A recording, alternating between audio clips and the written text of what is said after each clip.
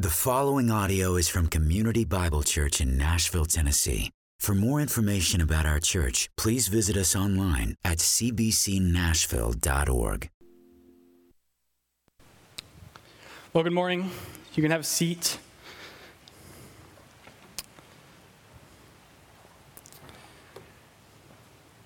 This morning we are continuing our Sunday series, our sermon series, through misunderstood Bible verses, Bible passages. And for those of you who have been here throughout this series, this will be a nice recap of where we have been. For those of you who may be here for the first time, catch you up to speed. So our first series our first sermon was on Philippians 4:13. Ryan walked us through the context of that verse, of that passage. And we see that Paul here is saying that he can do anything in Christ, who strengthens him in a time when he received a nice financial gift from the church in Philippi. But he was content either way. He was basically saying to the church, thank you for this gift. I didn't need it. I was content either way. I was fine, but thanks anyway. Why would he say that? Because he knew Christ was with him always. The next week, one of our elders, Damien, helped us understand, as I believe you stated, and if not, I'm going to state it, or I'm going to agree with you, the most misinterpreted verse in all of Scripture, John 3:16. There we realize that God does love everybody, but he doesn't love us all unconditionally. We heard how that this verse is often used to support what's called unlimited atonement, even universalism. Whosoever believeth, they say. But with the right context, we see its true meaning.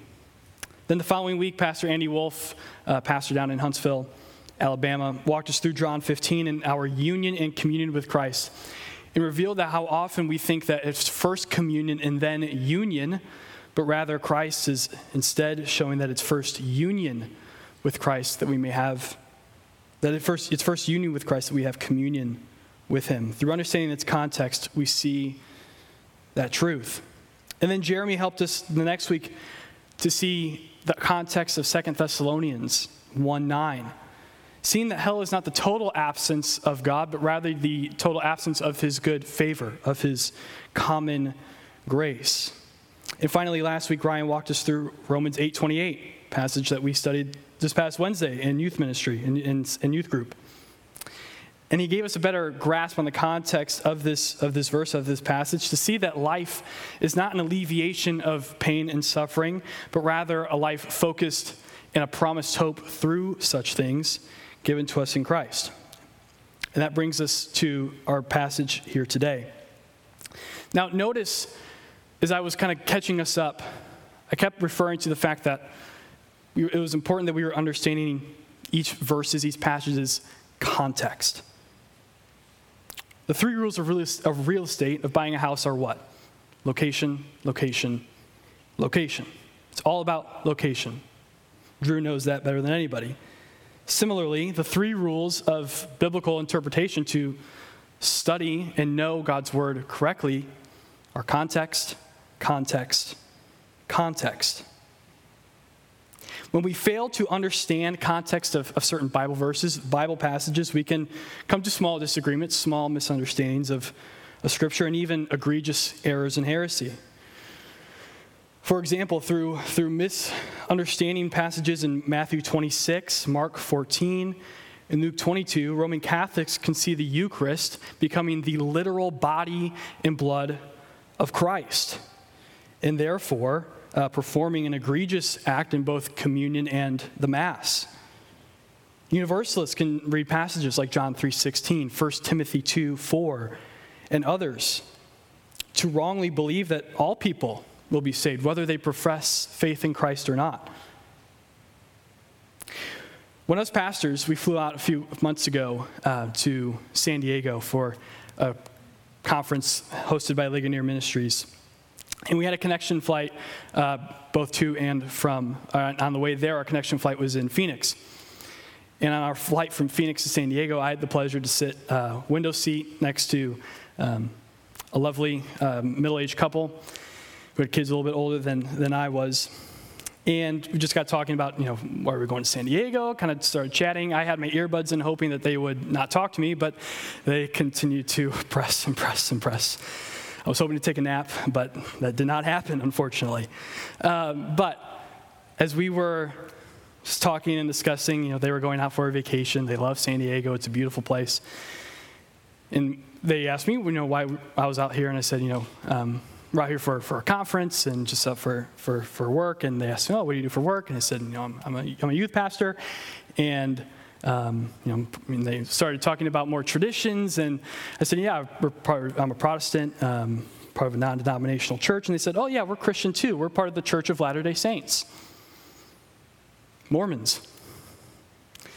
Inner tension, immediately just a knot, tight, knowing that there was, I didn't want him to ask any questions. I just didn't want him to ask any questions, and we had great conversation, and it was great, it was fruitful, and we're getting to the end of the flight, and I am thinking, good, we are good to go, they haven't asked anything, and the husband comes, he said, so, we've heard this thing that Protestants say that we're not true Christians. What do you think?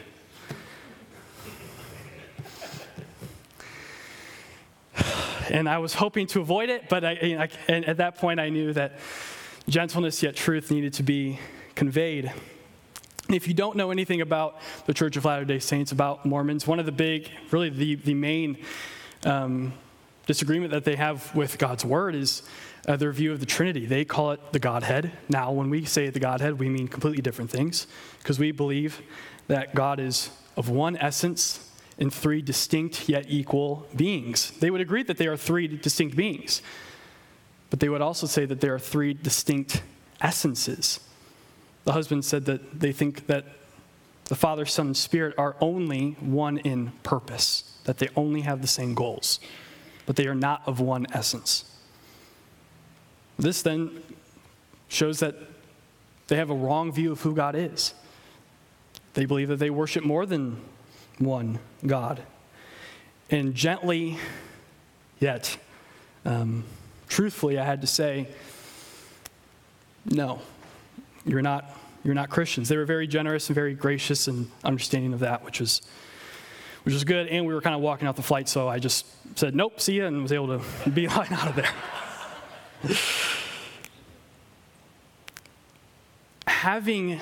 Not understanding the context of Scripture can lead us to these types of egregious errors. Having wrong understandings of fundamental things about who God is. Why does this matter? As long as we believe in something, right?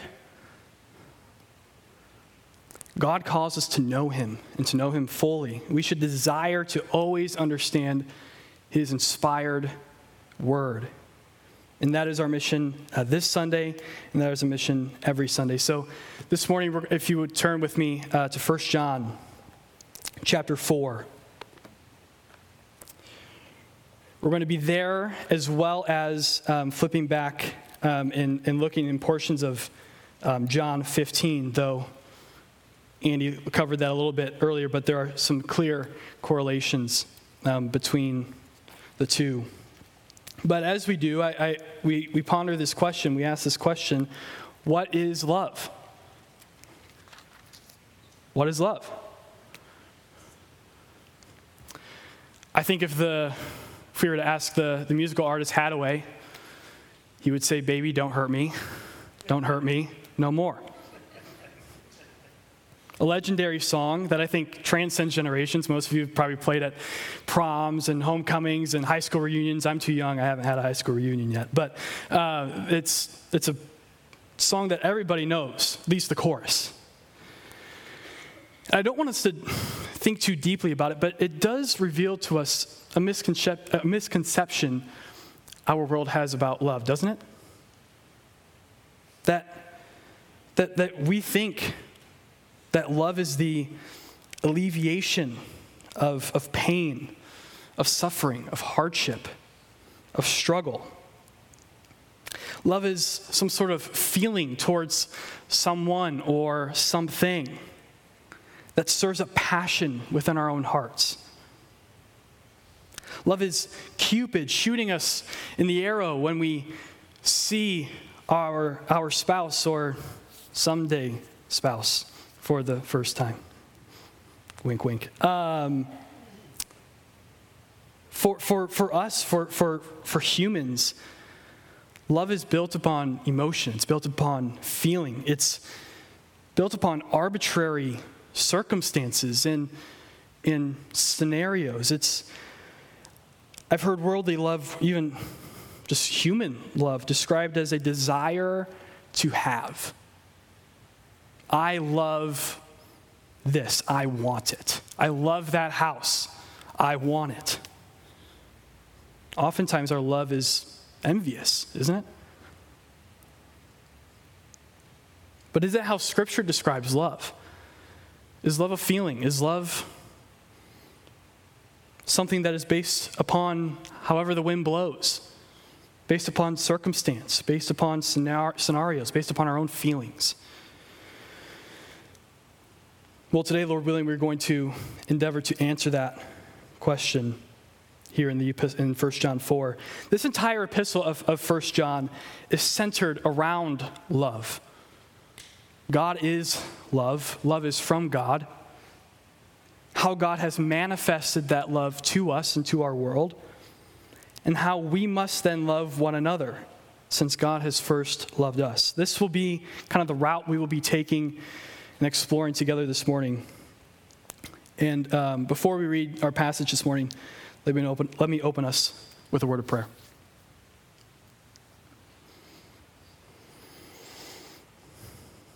Lord, you are good. You are holy. You are righteous. God, you are love.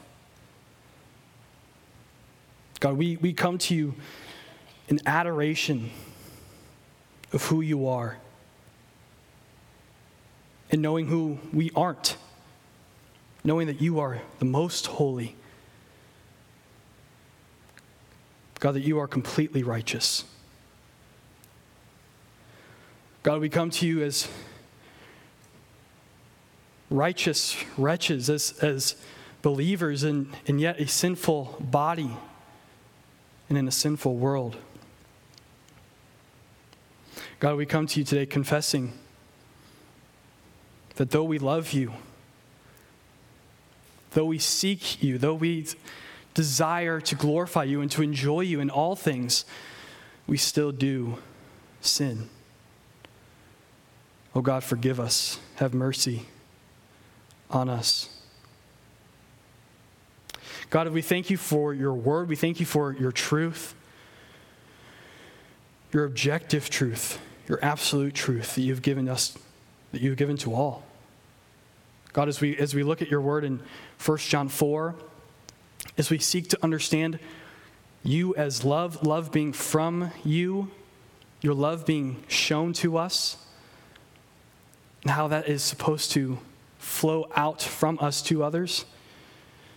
God, be with us as we seek your word, as we seek your truth. May we be transformed by the renewing of our minds to be conformed more and more to the image of your Son. Be with me, Lord, a sinner, as I seek to proclaim it as a broken vessel for your kingdom.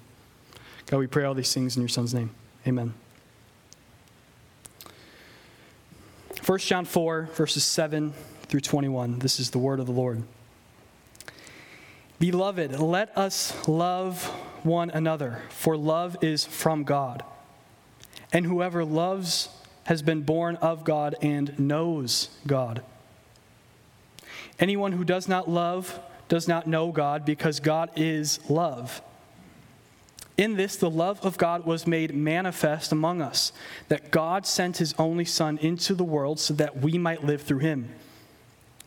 In this is love, not that we loved God, but that he loved us and sent his Son to be the propitiation for our sins. Beloved, if God so loved us, we also ought to love one another. No one has ever seen God. If we love one another, God abides in us, and his love is perfected in us.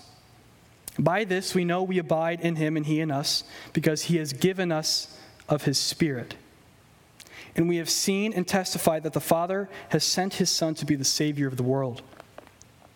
Whoever confesses that Jesus is the Son of God, God abides in him and he in God. So we have come to know and to believe the love that God has for us. God is love, and whoever abides in love abides in God, and God abides in him. By this is love perfected with us, so that we may have confidence for the day of judgment. Because as he is so, also we are. Because as he is, so also are we in this world. There is no fear in love, but perfect love casts out fear. For fear has to do with punishment. And whoever fears has not been perfected in love. We love because he first loved us. If anyone says, I love God and hates his brother, he is a liar. For he who does not love his brother whom he has seen cannot love God whom he has not seen.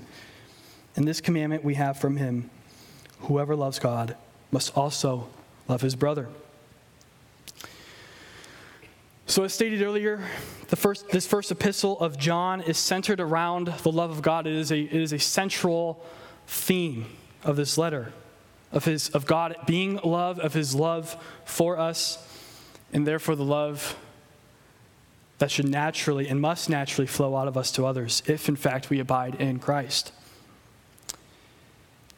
We first see the love of God mentioned in chapter 2, verses 4 through 6. He says this: whoever says, I know him, but does not keep his commandments is a liar, and the truth is not in him. But whoever keeps his word, in him truly the love of God is perfected. By this we may know that we are in him. Whoever says he abides in him ought to walk in the same way in which he walked. Then we see the first reference of loving others, the new commandment, given just verses later in verse 10. He says, whoever loves his brother abides in the light, and in him there is no cause for stumbling. In chapters 2 and 3, loving God and experiencing his love is directly correlated to abiding in him, to being in union with Christ. Not just communion, not just working with one another, but in union with one another. This theme is something that we see in the first 3 chapters. Love God, then love others. And John doesn't just put this in that order based upon his own desire. He gets that order. He's simply following Jesus' demands and his commandment that we see in Luke 10:27. Here it's the beginning of the story of the woman at the well. But before that, a lawyer comes to Jesus and says, how can I be saved? What is the path to eternal life? And Jesus asks him, how do you read the law? How do you understand the law? What is it encompassing? And the lawyer says in verse 27, that you shall love the Lord with all your heart, with all your soul, and with all your strength, and with all your mind. And you shall love others as yourself. In this command of Jesus and the affirmation by John in this letter, in this epistle, points us to a greater point worth mentioning, that the reason Jesus responds saying you are to the lawyer that you are correct. The reason why the lawyer responded in such a way and was correct was because we cannot love others if we do not first love Christ. To properly love others, we must first love God. If we do not love others, it is because we do not love God first, and his light is not in us. And if we do not love God, then we cannot love correctly those around us. That is why, similarly, John begins 1 John 4 in verse 7 by making this very point in references to Jesus' demands. So in verses 7 and 8, we learn that love is from God and that God is love. It is important that we understand this. It is vital that we understand this about God's nature. He is not just loving, though he is. He does not just show us loving acts, though he does. God's love does not just It's not based upon just because he likes us, just because how he feels in the moment. It's not about anything, especially not anything that we have done. No, God's love for us is because it is of his very essence. It is who he is. Without God, there would be no such thing as love. I mean, there would be no such thing as anything, but in this case, love as well. Throughout Scripture, God manifests his love to many different people in many different situations. As believers, he has manifested his love to us. And there are a few examples that I want us to point to two in particular of the Bible. And they come in the first 3 chapters of the Bible. And before we look at those 2 examples in Genesis 1 through 3, we often hear this, and we may even tell ourselves this. Well, the God of the Old Testament is all just mean, wrathful. He has vengeance. He's judgmental. He is executing his justice. The God of the New Testament is love. That's where we see the love of God shown. I would say, au contraire, brothers and sisters. We know God to be unchangeable and to be immutable, that nothing of him will ever change. This means that his attributes, that they are the same today as they were in the Old Testament and the times of the writings of the New Testament, during creation, before creation, for all eternity. And because of that, his characteristics, his attributes will forever be immutable. And Paul says this about Jesus in Hebrews 13:8, that Jesus Christ is the same yesterday, today, and forever. And in the Old Testament, God declares his immutability in the last book of the Old Testament in Malachi, chapter 3, verse 6. For I, the Lord, do not change. God does not change. God is love in both the Old and the New Testament. God is wrathful in both the Old and the New Testament. The beauty of the immutability of God is that nothing God does should ever surprise us because he is unchanging. We know who he is. And nothing should catch us off guard. The unchangeable God displays his goodness and his justice. So, 2 places in the Old Testament and I want us to look to of his love, showing really the first moments of that God is love, is first in creation and then in the story of the fall. The Lord creating the universe, the earth, the birds of the air, the fish of the sea, the beautiful mountains, the oceans, the rivers, the lands, and ultimately creating you and I in his image is an act of his love. By creating you and I in his likeness, God displayed love. He did not need us. He did not need to create you and I. He wasn't lonely. He wasn't bored. It wasn't like there was a void in God that needed to be filled, and the only way was to create you and I.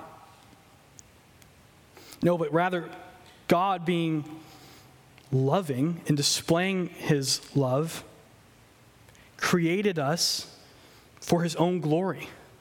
Created us that we would enjoy him, glorify him, love him, that he would be praised. This is an act of love. But 2 chapters later, these creatures that he made in his own image defied his law and instead sought the law of their own desires. And this brought about original sin into the world and into the lives of every human to ever exist and to ever walk the earth.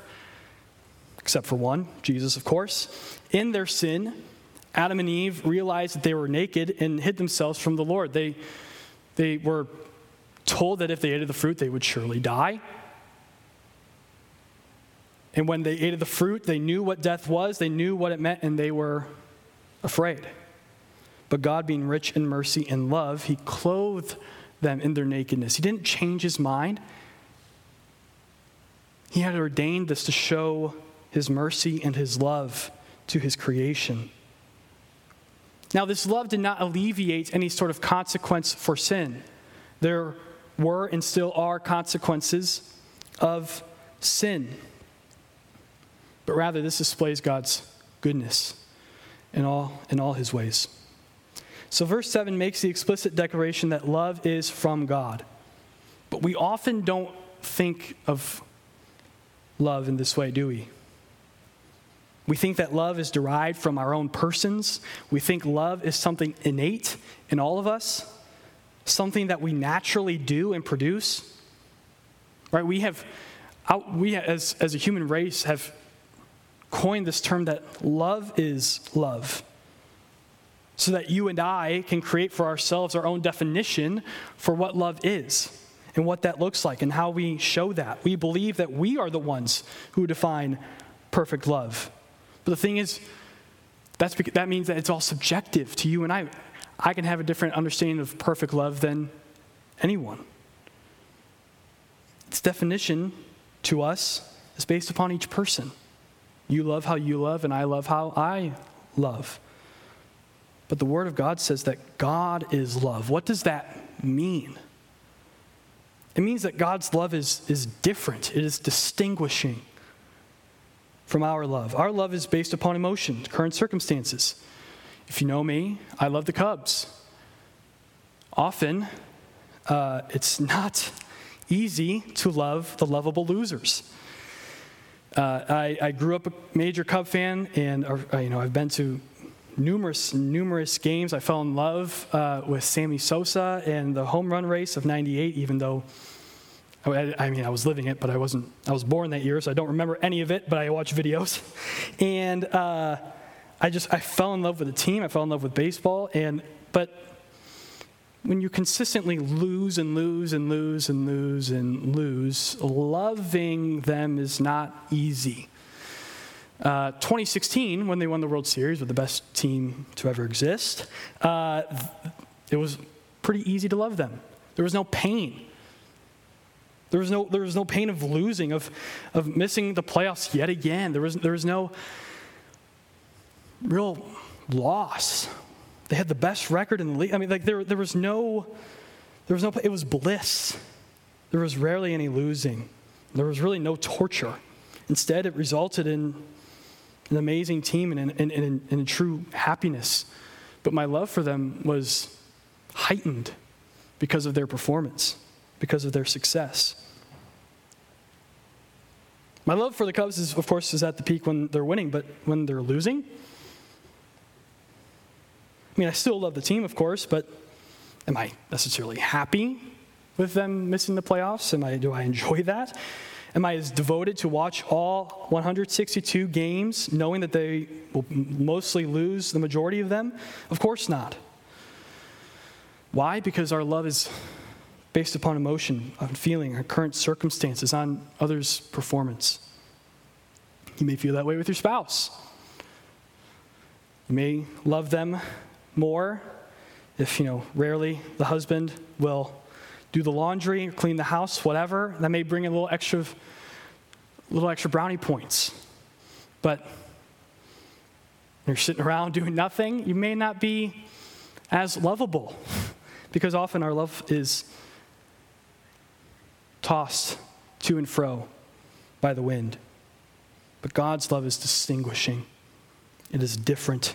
It is better. It is best. His love for us is not based upon performance. His love for us is not contingent upon anything we say or anything that we do. His love is not conditional. His love for us is agape in the Greek, unconditional, because it is from his very essence. That word agape in the New Testament it was not a word that was known to the Greeks, to the people of that day. That word had to be pretty much created by the New Testament authors, because there was no such thing as unconditional love. They did not know such a concept of love existed. But God, through sending his Son, displayed agape love perfectly. God loves us because we have been united with him. And being united to God brings us unconditional, everlasting love. Now, God's love does not mean that he forgets or excludes any of his other attributes. The manifestation of God's love does not forget his justice or his righteousness or his holiness. John also tells us earlier in chapter 1 of his epistle that God is both faithful and just. These two do not come at the expense of his other attributes. This means that the love of God is not just distinguishing and different, but it's different because it is righteous love. It is holy love. It is holy love that does not celebrate evildoing for the sake of love. It is love that does not boast, that does not envy, that does not want. Our love is often boastful, is often envious. But his love is not. His love is holy. As one pastor describes it, God's love is distinguishing, it is righteous, and it is also correcting. The righteous love of God is always perfectly displayed to all. God's love is never shown to anyone, whether believer or non-believer, in a non-perfect way. But of course, there is one act throughout Scripture, throughout history, that displays this threefold, sevenfold. And John points this out to us in verses 9 and 10. In this, the love of God was made manifest among us, that God sent his only Son into the world so that we might live through him. In this is love, not that we have loved God, but that he loved us and sent his Son to be the propitiation for our sins. God was not just sitting in heaven saying, I love you, I love you, I love you unconditionally, and not proving it, and not showing it. Instead, the love of God was displayed in its entirety, in its perfection through the life, the death, the burial, and the resurrection of his Son, Jesus. The acts of Christ while on earth were based out of his love for his people. His sacrifice on the cross for his people was derived from his love. It's no coincidence that when we look back at John 15, 12 through 14, that Jesus teaches us the greatest showing of love one can make, to lay down one's life for their friends. Sacrificial love. Let's look at John 15 here in verse 12. This is my commandment, that you love one another as I have loved you. Greater love has no one than this, that someone lay down his life for his friends. You are my friends, disciples, if you do what I command you. It is sacrificial love that is willing to die for others. Love that is so selfless, so humble, that it gives up its life for its friends. The love of God being perfectly manifested through Jesus' death, through his crucifixion on the cross, becomes much more weighty and incomprehensible when we understand who Jesus truly was, truly God and truly man. It is one thing for us to do so. For as sinless beings, ones who deserve death, ones who don't deserve grace and mercy, but deserve judgment and wrath. But it is another thing. It is a completely different thing when Christ does it. Being truly God, being perfect in all ways, and yet still sacrificing himself, emptying himself for the sake of his people out of love. So in verse 10, John says that Christ was the propitiation for our sins. This word simply means that the word propitiation means to satisfy or to appease someone's wrath. This humbling understanding of Christ's death on the cross should be something that never slips our mind. God is mad. God is angry. Sin must be punished. The debt that sin causes must be paid in full. We are, as Jonathan Edwards puts it in a famous sermon of his, we are sinners in the hands of an angry God.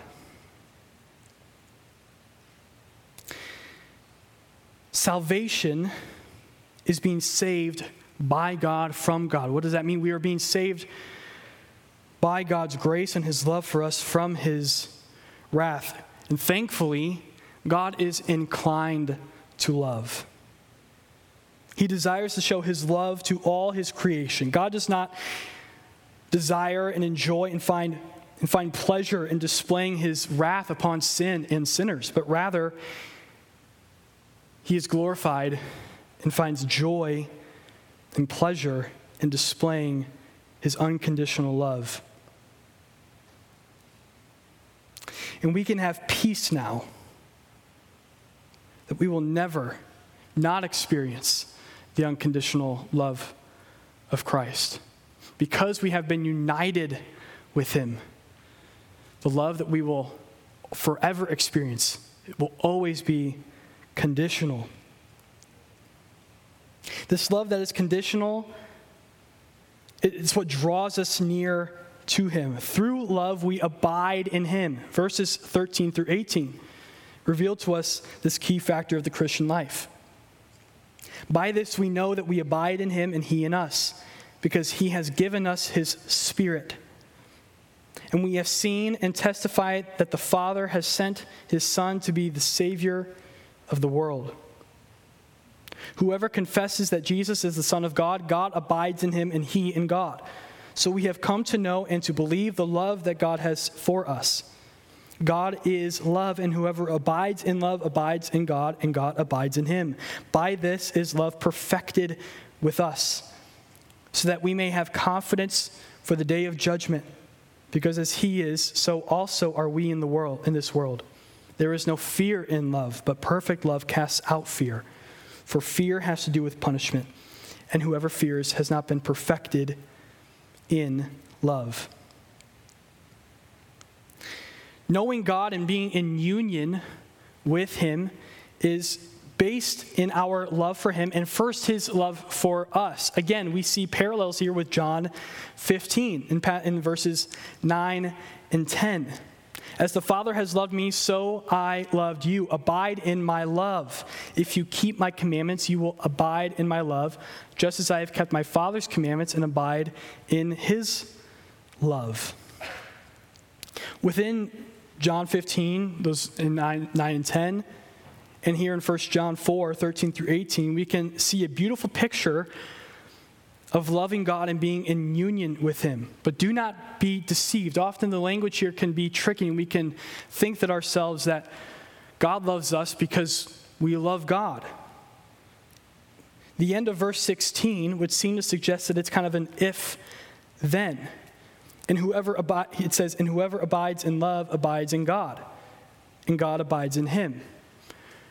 It's almost sounding like if we first abide in God's love for us, then he will abide in us. It sounds almost that we can trick our minds into thinking that it's first us.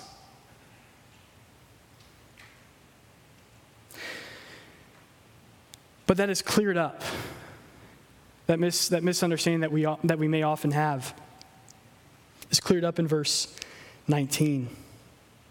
When he says explicitly that we love because God first loved us. It is God who makes the first move, and even the second and the third, and so on. Oftentimes, we resist the love of God. We don't want it. We don't need it. It's too controlling. It's too restricting for us. It doesn't allow us to live how we want to live. But thanks be to God, but that his love does not give up. That he will forever pursue us. And that is Not ultimately. It is ultimately irresistible to know and experience and be abiding in the love of God. If we confess, so this love of God for us, it must produce love for Him first. If we confess with our voices that we are Christians, yet we do not love God, we do not love God's law, we do not love His goodness, His righteousness, all that He is, then the truth is not in us. We are a liar. But true confession that Christ is Lord proves that we abide in Christ. This entire epistle, I think, for us is also a great book on assurance. That we can be assured. How do we know that we are saved? That if we abide in Christ and Christ abides in us, if we love the Lord, if the Spirit is within us. As Derek Thomas said, if we set our minds, alluding to Romans 8, how if we set our minds, where do our minds drift to? If we love God, our minds and our hearts will be set on Him in all ways. We often ask ourselves, am I really saved? And thankfully here John is comforting us, I think. As we hear him saying that we can respond with confidence, saying, yes, I have been saved. God is with me. He abides in me. He continues to show me unconditional love because He has sent Christ to be the Savior of the world. So to abide in God is to abide in His love. This love, when perfected, casts out fear in its entirety. But why fear? Right? Often we think the opposite of love is hate, which it is. It is the opposite of hate. But what does fear have to do with love? So John was purposeful in using this word fear in verses 17 and 18.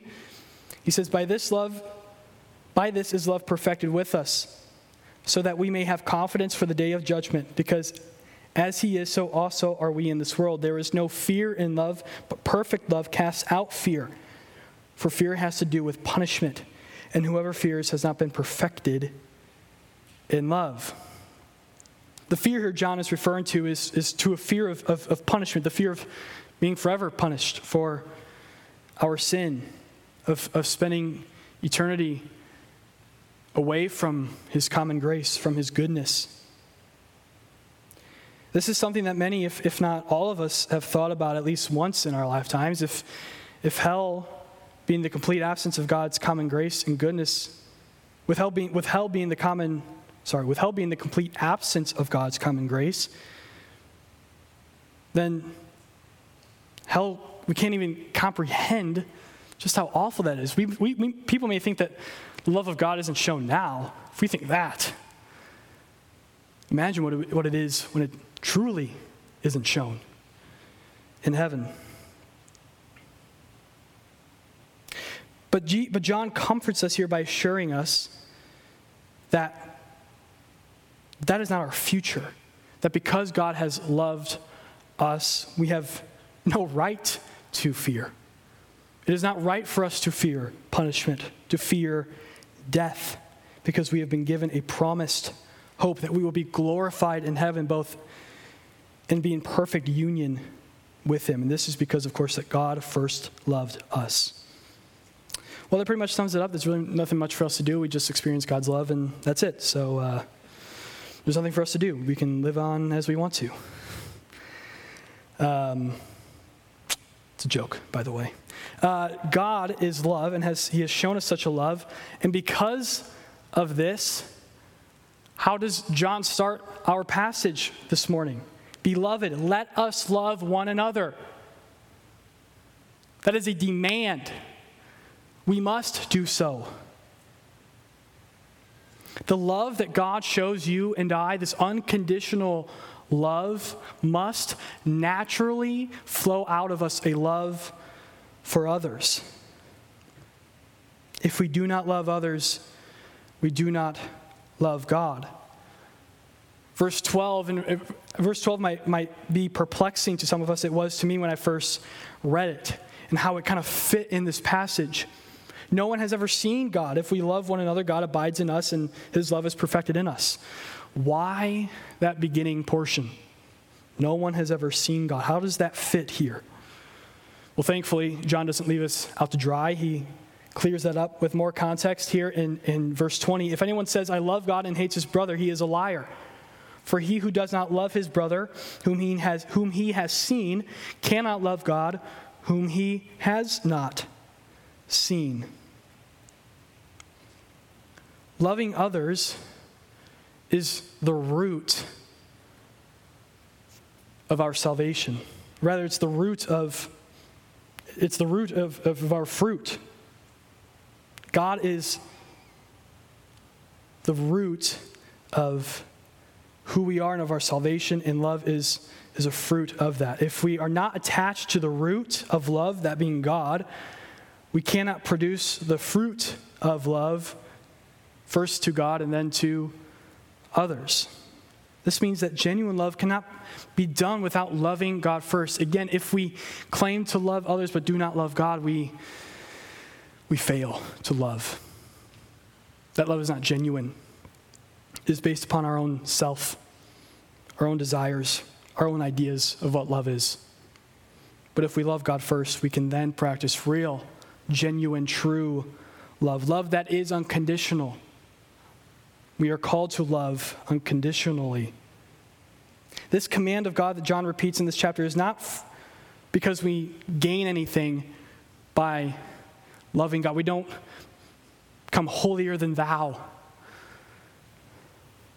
It is not for any true salvific benefit for us. Loving others is not to earn us spiritual brownie points. The love of others is meant to be an outpouring of God's love for us, his selfless love, his humble love, his patient, kind, content, upholding of God's law, not rejoicing in wrongdoing love. Now, do we execute this perfectly? No, of course not. Just ask Sarah. I do not, ever. Ask your spouse. And if you think you do, ask your spouse or ask a family member, and they will probably, hopefully, give you a slice of humble pie. Because none of us do this perfectly. So why then does John say in verse 17 that by this is love perfected in us? Why does he say that? Does it mean that we will love perfectly, that we are expected to love perfectly? Well, we can ask other questions. Are there any parts of our lives that we can say are truly perfect, are actually absolutely, completely perfect? Our marriages, our relationships, our vocations and careers, our finances, our spiritual lives, our practices of the spiritual disciplines, our prayer life, our devotional time. None of these things, I think any of us can say, being honest, can be perfected in this life and have been perfected. The perfected love that John is referring to is the perfect love that has been displayed to us for our sake. Because we have received such perfect love from Christ, we are called to show that love to others. Therefore, we have no excuse but to love others and to first love God. Love is from God. God is love. He has shown us time and time again what this looks like, but ultimately manifested through Christ dying on the cross for our sins, an act of complete and unconditional love. This brings us to communion this morning. The love of God was displayed perfectly in Christ by being nailed upon the cross for your sins, for my sins, for the sins of all believers. And on the night before crucifixion, Jesus took the bread, and after blessing it, he broke it and gave it to the disciples and said, "Take, eat, this is my body." And he took a cup, and when he had given thanks, He gave it to them, saying, "Drink of it, all of you, for this is my blood of the covenant, which is poured out for many for the forgiveness of sins. Do this in remembrance of me." As Christians, we partake of this family meal to remember such an audacious love, such an unconditional love revealed to us in the death of Christ on the cross. Christ knew exactly what he was saying and what he was alluding to in John 15. He knew that he would lay down his life for his friends. But if you are here this morning and it's your first time, or if you are not a believer, you cannot say that you love God, that you have been saved by his unconditional love, then we would ask that you not participate of this meal. We're very thankful that you are here. Please come talk to myself or to Ryan or really any of us. We would love to share with you more the beauty of the gospel and of the love that God has shown us. But however, we don't want this to be an act of hypocrisy, confessing something in an act that you don't yourself believe in your hearts. But if you do confess in your hearts, in your minds, with your lips that Christ is Lord, that his love for you is enough, that his love shown to us on the cross is sufficient for you and for me, this meal is for you. A meal remembering the love of God displayed perfectly to Christ in us. We don't take this to save us. We take this to remember what an unconditional, unworthy love we have been shown in Christ. Let us pray.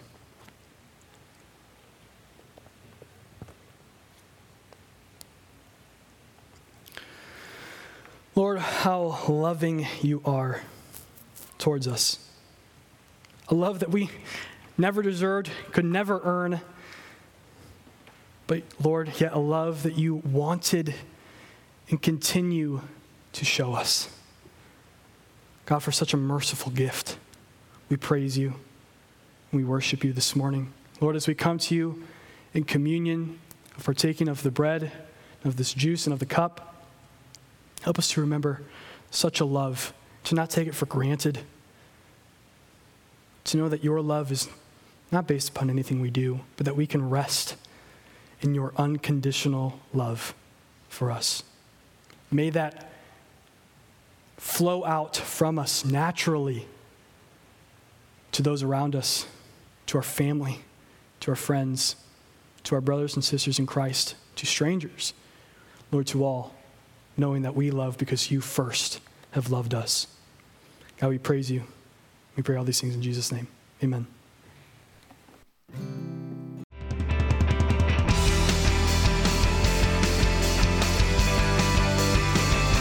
Thank you for listening to this audio presentation from Community Bible Church. For more information, please visit us at 6005 Edmondson Pike in Nashville, Tennessee, or online at cbcnashville.org.